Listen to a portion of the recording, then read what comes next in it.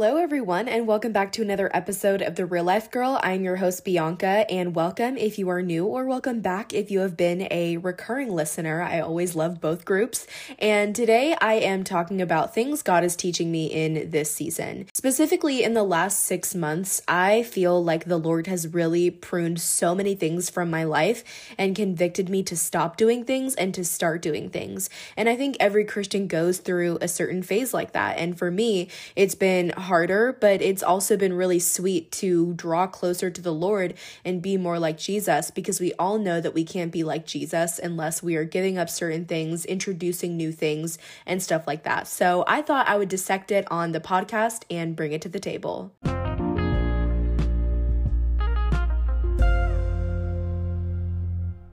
So real quick, this is something that I'm kind of battling little by little, and it's something that the Lord is breaking me free from by His grace.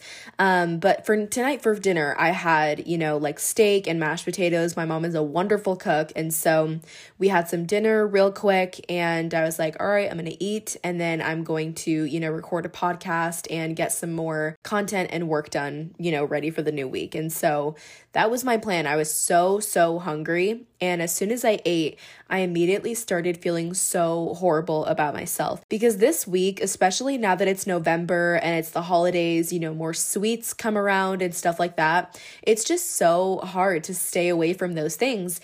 And I've had about 3 or 4 sweets this week, which is not my normal. I usually let myself have like 1 sweet, if that, because I'm so committed to my diet and my progress and stuff. But I've had quite a bit, and I felt really bad about it. And today I had one of those same moments, and I had to sit myself down and revert my thinking and think, number one, a fed body is a lot healthier than an unfed body. And number 2, food is fuel.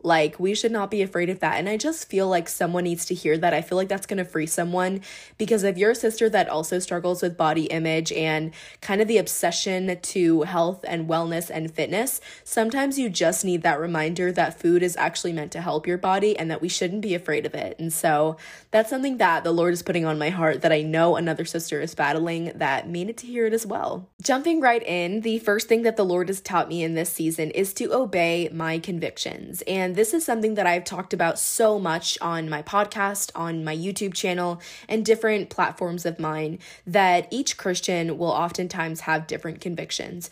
I have heard of Christians, having a conviction towards secular music and being like, yeah, I just choose not to listen to it. For me, I choose to listen to secular music and watch secular shows, as long as it's not anything too off-colored and blatantly disrespecting God. I'm not going to sit here and listen to rap music talking about sex, money, and drugs for obvious reasons, and the same thing with my TV show. So it's I'm very careful to guard my ears and guard my heart against those things, let those who have eyes to see. And so I think it's important to pay attention to those things, but for me, I feel like secular music is a stretch.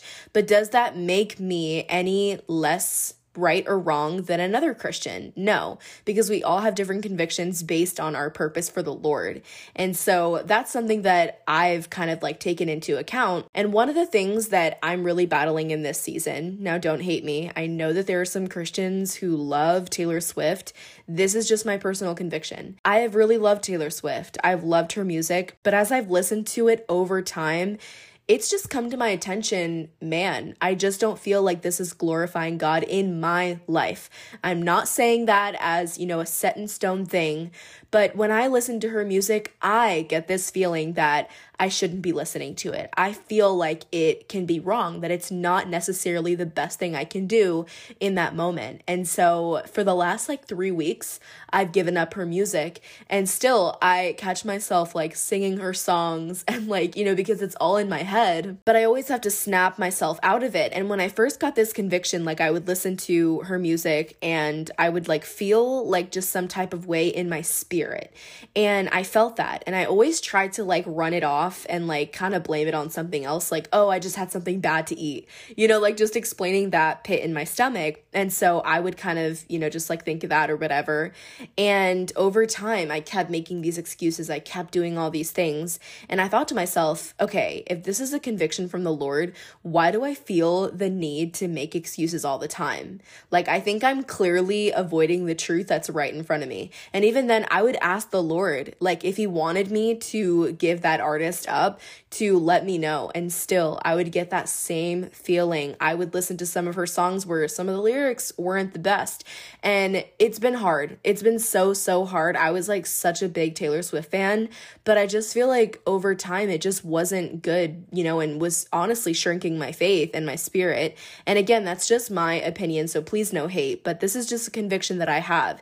And my point is that I kept trying to kind of go every which way about this and bend the truth that the Lord was showing me. And I had a moment to myself earlier this week, like, Bianca, God is clearly trying to tell you something. You have just decided that you do not want to listen. Not everything is spiritual warfare. Sometimes we just make bad decisions. And I just had a heart-to-heart with myself and asked for the Lord's forgiveness because I've been trying to look at the situation every which way.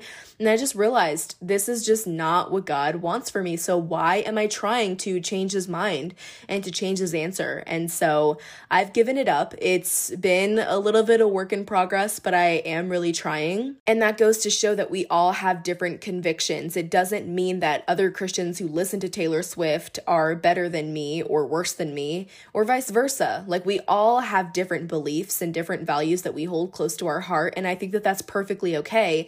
And it's also the same name of the game with convictions. And so any conviction that the Lord really does place in my heart, I really try to, like, one, evaluate it, and two, just listen the first time, because delayed obedience is still disobedience, right? And so we always have to pay attention to what God is trying to put in our hearts. And this is also why I've been trying to pray for the Lord to convict me of the things that he needs to, and to lead me to what glorifies him, which is not always hard, which is not always easy. My flesh doesn't always like it, but you know, my flesh isn't going with me to heaven. So I kind of have to just, you know, turn those feelings off and really go to the Lord, who is sovereign and just and right all the time. Another thing I'm being convicted of is the words that I choose, and to choose my words carefully. And this has a good backstory to it. So this stems back all the way to the relationship that my stepdad and I have.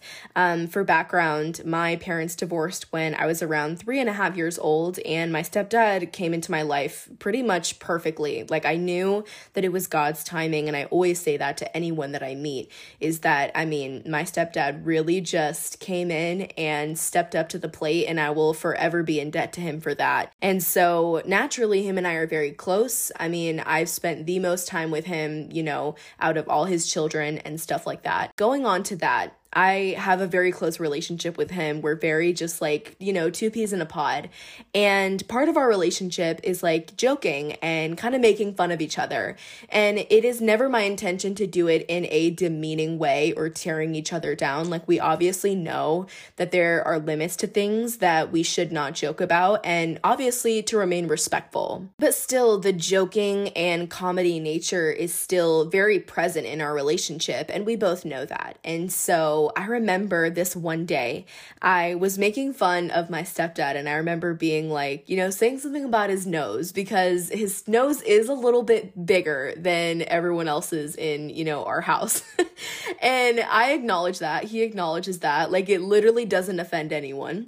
And so I remember like making a joke about his nose, and I said that. The exact words I said, when I said them, I realized, like, man, how demeaning is that? And he didn't even take it that way. Like, he does not get offended, and he's like a very direct person. Like, he will tell me if he is offended. He had not, you know, he wasn't offended at all, you know, nothing. But I still felt like, even if someone's not offended, like, I should really be careful, because why am I saying this if this is not going to give life to another person? If it's not going to build another person up and, you know, make their self-esteem rise up, why else am I saying it? Like, what the heck is that in my vocabulary for?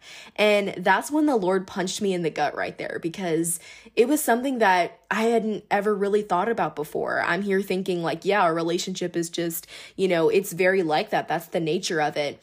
But even when I tried to look at that from a different point of view, that view being our relationship, the Lord is still like, yeah, but is that bringing life to someone?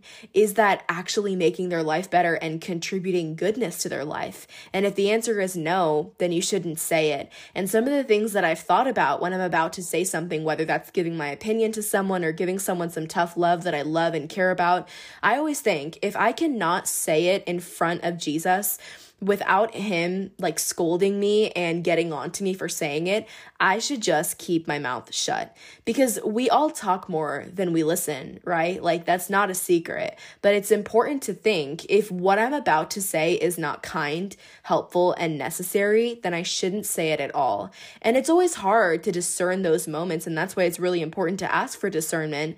But it's like, for most of the time, even when I joke with my friends, I've just had to like hold my tongue sometimes and be like, man, I know that, a lot of my relationships are very, a joking manner. It's very funny and innocent and lighthearted. But if it's not bringing life and building someone up, then why even say it? And so everyone may not feel the same way that I do, but I just feel like if something is not helpful for you to say, why say it? And so choosing my words carefully has honestly been such a priority in this season, and I honestly wouldn't have it any other way. I have the right to call on his name. That is right. That is another conviction that the Lord has placed on my heart, and it's honestly something that really empowered me and began to build me up, especially when I was being faced with difficult moments and difficult decisions to make. A little over a month ago, I talked about my recent spiritual warfare experience where during my sleep, I felt this big force of like energy on me, and I knew it wasn't of the Lord. Like, I was trying to move my arms and move my legs, and I just couldn't. I felt really restricted and tied down, and I didn't know what to do. And I remember in my mind, I had said, in Jesus's name. And as soon as I said his name, this like force or whatever it was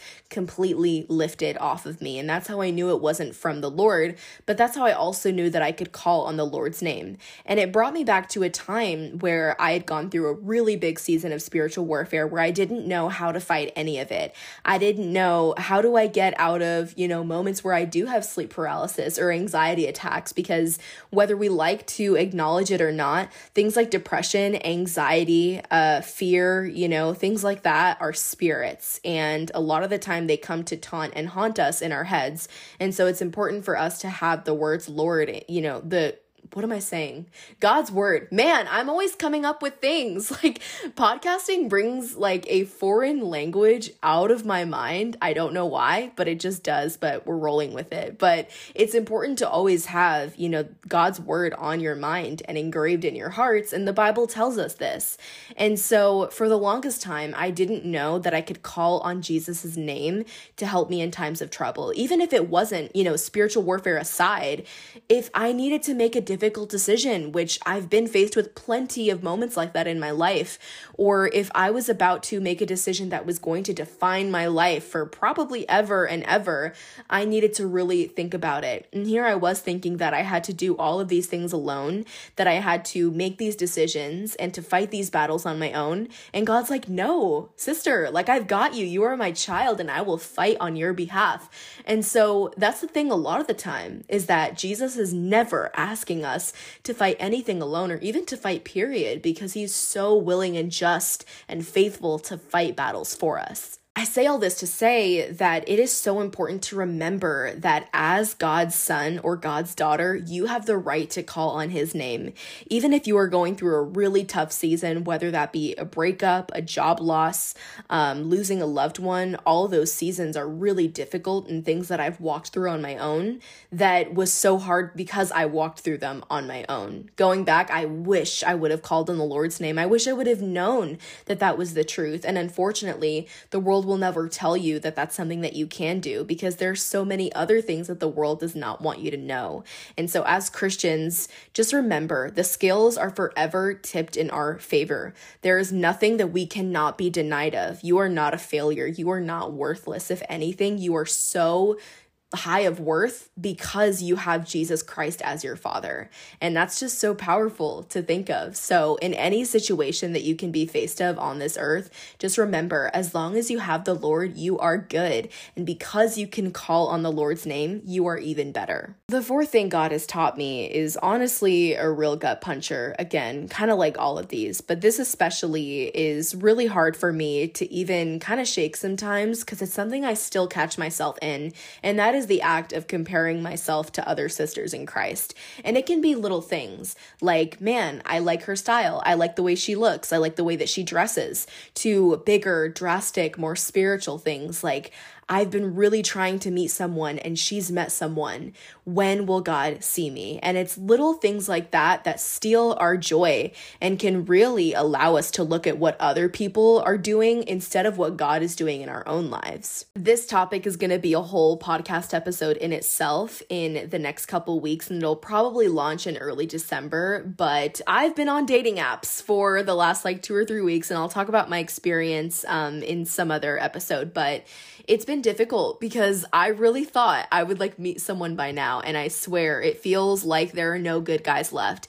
And I even refuse to believe that, because I know that that's not the truth. I know that there are still godly men being made, and that I know that there are still God-fearing men out there available and, being ready to mingle.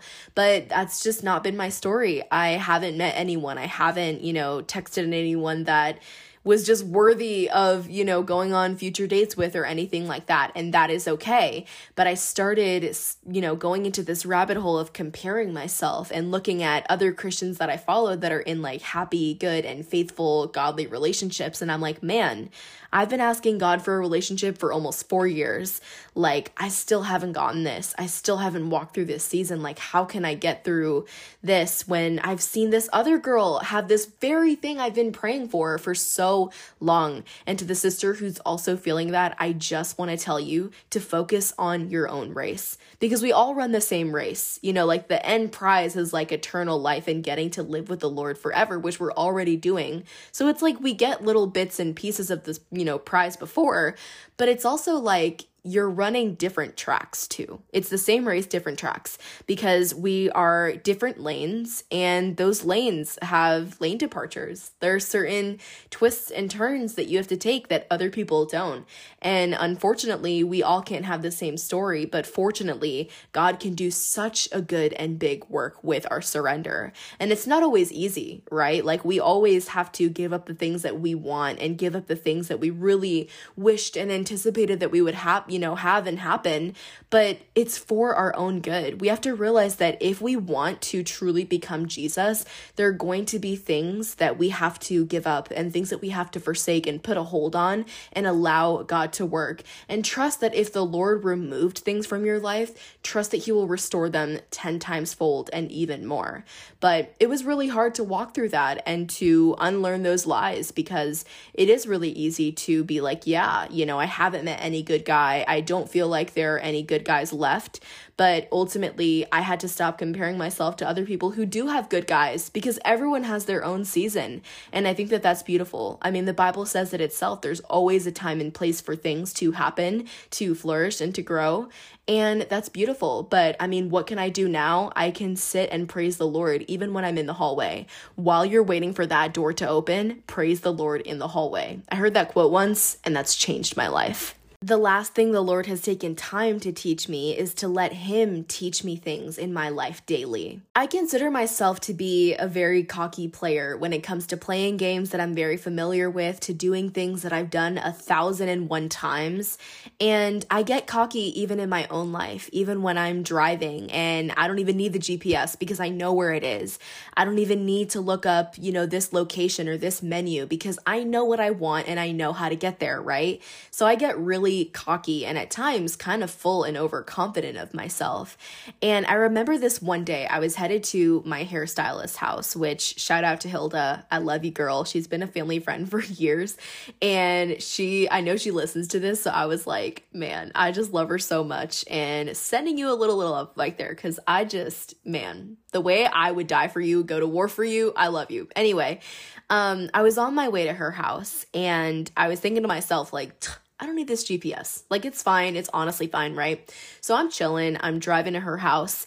And on the way to her house, I call my mom and I just ask her how her day is and stuff like that. And I remember I missed this left turn I was supposed to take to go all the way to her house. So it ended up rerouting me and I was freaking out because I didn't know that area past her house. I just knew, just a little bit before and then obviously turning into her neighborhood. So I didn't know anything else. And I'm freaking out. I didn't know what to do. I'm like rushing my mom off the phone because I'm like, okay, I just got detoured. Like, I need to figure this out. And I didn't know what to do. I'm like, man, I am literally lost and this is embarrassing as heck because I don't know where I am. And I realized I was so overconfident. Like, had I just queued up the GPS and actually paid attention and not become so cocky and overconfident, I wouldn't have missed my turn. And instead, I would have just gone to where I was going initially. And so God used that to speak to me and honestly said, Bianca, if you just let me teach you the things I need to teach you, imagine you wouldn't have to go through all these detours and shortcuts that really make your journey longer than it was was supposed to be intentionally. And it really just took me back. I was like, man, I'm really a cocky person. I'm really overconfident and full of myself at times. And that's just, the imperfect side of me. But it's also such a beautiful thing to know that God desires to teach me. He's not a father that fails me. He's not a father that refuses to play catch with me when I ask him to. Instead, he encourages my curiosity. He encourages my questions. And it's not a bad thing to let God teach you and to want to learn from him.